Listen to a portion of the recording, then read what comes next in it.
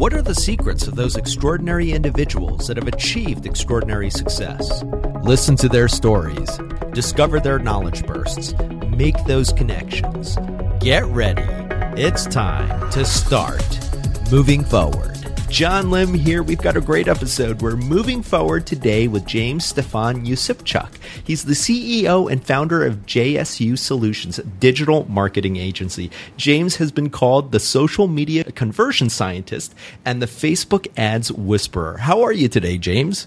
I'm great, John. Thanks for having me. Oh, no, thank you so much. I'm excited to have you on the show. You've got a really interesting background and a really interesting story. So I'm going to start with this, James. Tell us, what is your big why and a little bit of what you do? Okay, so my big why, it stems to when I was a kid. So I had cancer when I was really young, and I got into fundraising really, really quickly. Like when I was 4 years old when my cancer was cured and removed. And from then on, from 5 years old up until about 17, I was fundraising. I raised $30,000 all on my own in recess and lunch hour and all that kind of stuff. And that was kind of the birth of my entrepreneur. I didn't really know what it meant to be an entrepreneur. I just knew that I loved working with people. Yeah. And I loved making other people passionate about certain things and just listening to their stories and helping them communicate that and then reaching for a common goal. And as I kind of started to piece things together, and I went through the corporate world like you and I had spoken about. Yep. Went to Bombardier Aerospace. I worked at Sun Life Financial, two big entities in Montreal, Quebec, and I realized it wasn't really for me. And as I kind of, shifted towards the social world, I was fascinated with Twitter as soon as it came out, fascinated with LinkedIn. I love it. It's one of my favorite platforms. I have a design background. I also have a psychology background, and said, well, if I can kind of mix the two together, let's see what happens. And that's how I kind of got into Facebook ads. It was one of the first before, but back when you had to apply to actually, get Facebook ads approved. I didn't know you had to apply back then. That's interesting. Wow. Yeah. So it was not as easy as you'd think. It was you had to go through like their ads manager process. Yeah, exactly. Yeah. And so fast forward a little bit, and my expertise just came from people who wanted people to manage their Facebook ads accounts, but not just manage, also optimize. And then before you knew it, I was doing this freelance, and I had a couple of colleagues from Texas. One was Eric Tung. He was asking me, he was saying like, what's going on over here? And, you should think about the agency model. And I was like, what's that? Like, it was completely foreign to me. And, I spoke about it with my family, and I said, well, hell, let's try it. And then the moment I started that, and the moment it was like my passion for social and data and just like the ad side of things, and entrepreneurship kind of eclipsed, and that was 6 years ago. And then awesome. It's kind of it's been history. Yeah. And our focus is to help. So we're specialists for medium to large size businesses, a lot of corporations. But in the last 6 months, we're shifting towards small businesses, solopreneurs, entrepreneurs. That's great. Because that's where I came from, right? I came from the School of Hard Knocks, and it's really where we're focusing on right now. That's awesome. And James, for our listeners who may not be familiar, explain a little bit of what the agency model is and how that really transformed your business. Yeah, so the agency model, kind of really general, is you work in a relationship with a group of clients, and you offer a bevy of services. Mm-hmm. So in our case, we do marketing funnels. So let's say they have a product and they want to attract B2B, business-to-business clients, or business-to-consumer, so consumer clients. Our job is to not just attract the people, but take them from point A to point Z, map how many touch points, how many times have these people been exposed to this brand, and get them to convert onto a buy or a sell or something. So that's the agency as a high level. But there are there's smaller agencies as well that do more of the management side. We're more on the technical advance. But there's definitely a healthy mix of agencies out there. Yeah, and James, I've got to ask you, you went through a lot when you were growing up, but did you ever imagine that this is how your career path would unfold? It's hard to imagine, because the traditional academic system, and I full marks. I love Concordia, my old alma mater. I love that school, but it definitely does not, and I'm probably quoting Gary Vee at this point, but it really doesn't do you any favors to learn how to be an entrepreneur. It's cliche, but the best teacher is failing and learning that those are not failures, but those are just teachings, right? So I definitely didn't think I was going to go this way, though I knew as I was working, I hated working for other people. I loved working for myself, and it just kind of, it was one of those things where you followed it, and it kind of blossomed into something completely unexpected, and it was great timing. That's awesome. Thank you for sharing that, James. So I've got to ask you, so what would you say is the biggest challenge that you face today in achieving your big why and your goals? So I think because we're looking at, so we're pivoting, right? We're largely based off of exclusively large contracts, big companies, and so on and so forth. And we love working with them. But our biggest challenge today is just pivoting to offer services that we have, we have created an accelerator package which is tailored to the smaller groups, like I mentioned, but without the agency price tag. And our biggest challenge is, every business is different. Everybody has different needs, different wants, different. Like we take such a bespoke, tailor-made approach that it's kind of hard to go from we work with 10, 15 clients to working with a couple of hundred, and constantly give them the A to Z pristine, tailor-made solution for them that we're known for. So that's our challenge: is constantly listening and innovating in that space, because we definitely don't just follow what's out there. We're very much about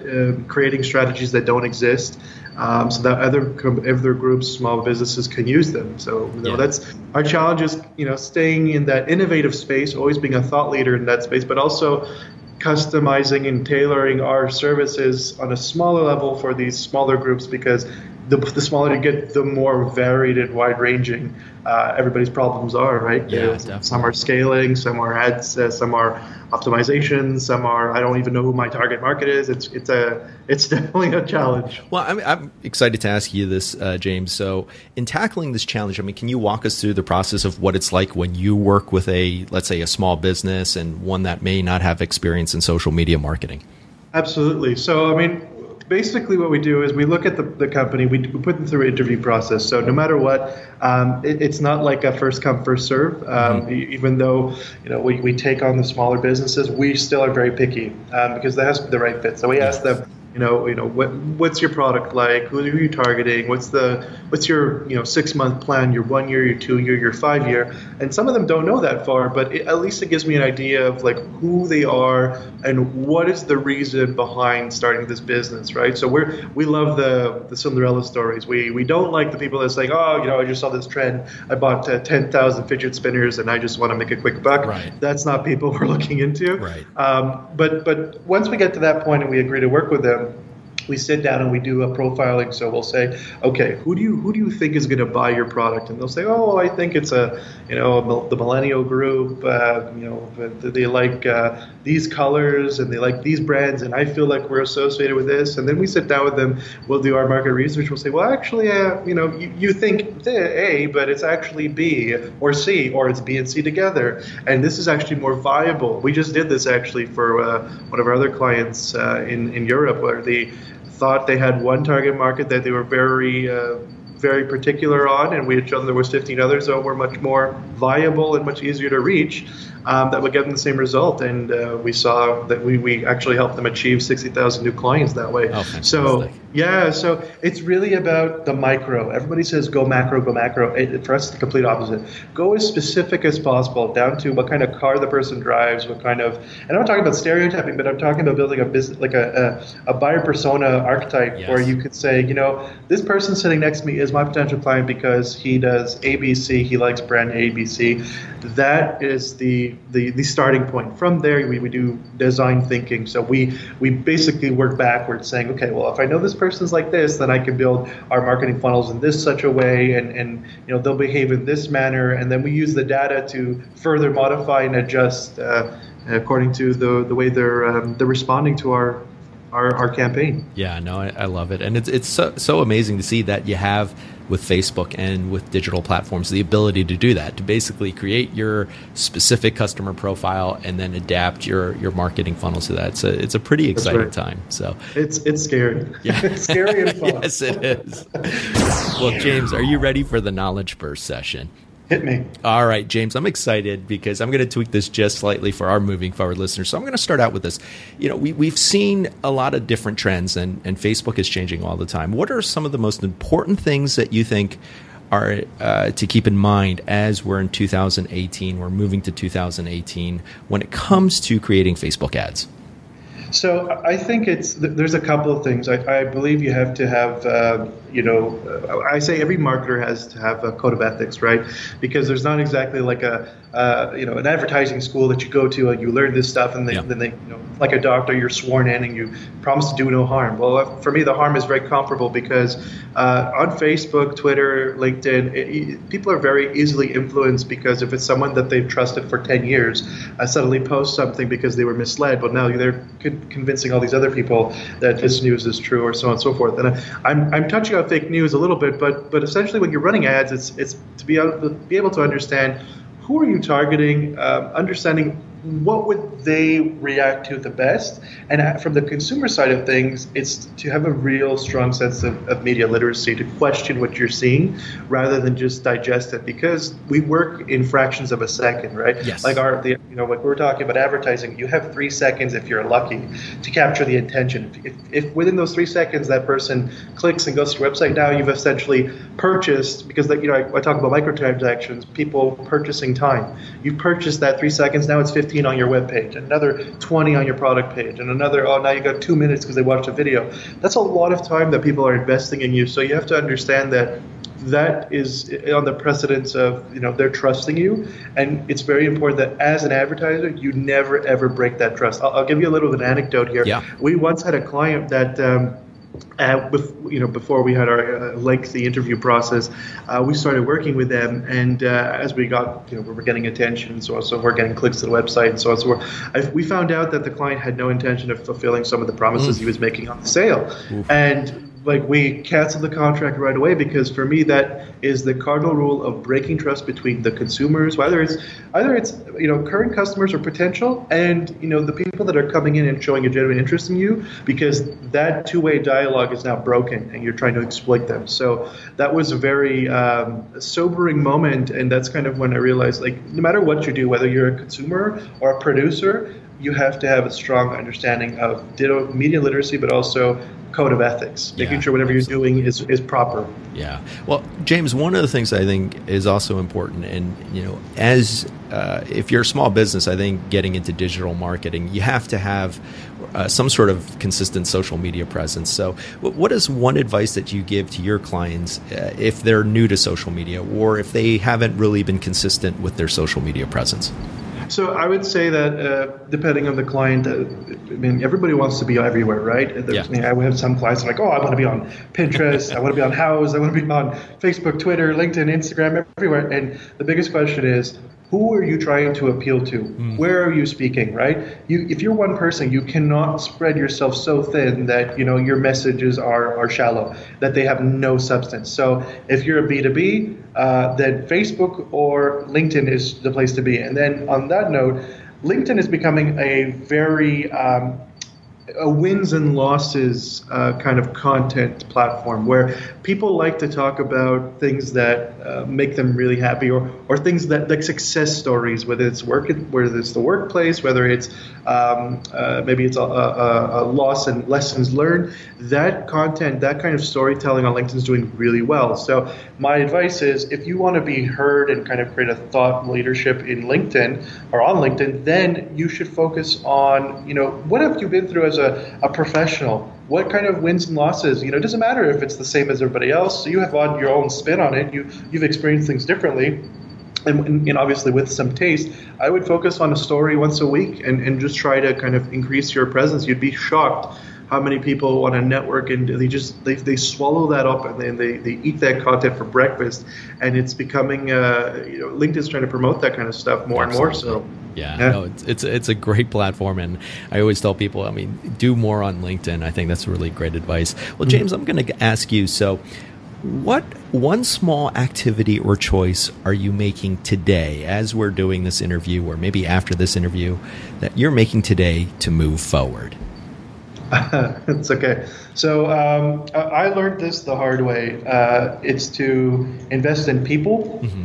Because as the company grew, so we've experienced exponential growth every year for 6 years. Oh, so it's kind of unheard of, but it also means that there's only one of me, yes. And I don't have any partners, I don't have any investors, I have I'm the sole guy here, and so I've had to really quickly build a team of 20 people, 20 professionals, and every time we're having our team stand up in about an hour, and our whole thing is to trust the people, invest in the people, and my kind of technique or learning experience is teamwork and working together. As much as it pains me, I love strategy, but my role has become more managerial, more of the damage control, crisis management, that kind of stuff. Hurting the cats. Comes with the territory. Yeah, exactly. Yeah. But that being said, that's what I'm doing now is being very clear, concise, making sure everybody understands our common goals with whether it's our company or whether it's our clients or our small businesses or what have you. That's kind of what I'm practicing on a regular basis is building those relationships, making sure they're happy, making sure that they have everything they need, and that we're constantly innovating. Because my experience is when your employees are happy, and you encourage them to be a little creative, especially in our space, you get some amazing outside the box ideas that pay dividends 10 times over. Yeah, no, fantastic.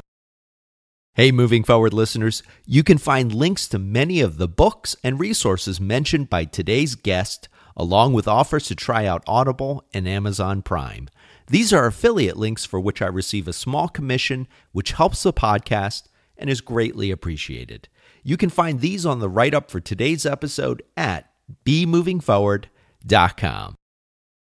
Well, James, are you ready to do a little time travel? I'm always ready. All right, we're going to step into a time machine. And last year, I spent a lot of time asking my guests to look backwards, to be retrospective. But we're going to move forward. And this is the name of the show. So we're going to travel 5 years from now, and you're going to meet your future self. And I want you to tell me what future James looks like. Oh, that's a good question. Future James probably has 15 pounds to lose, so he's probably a little bit more chiseled than I am.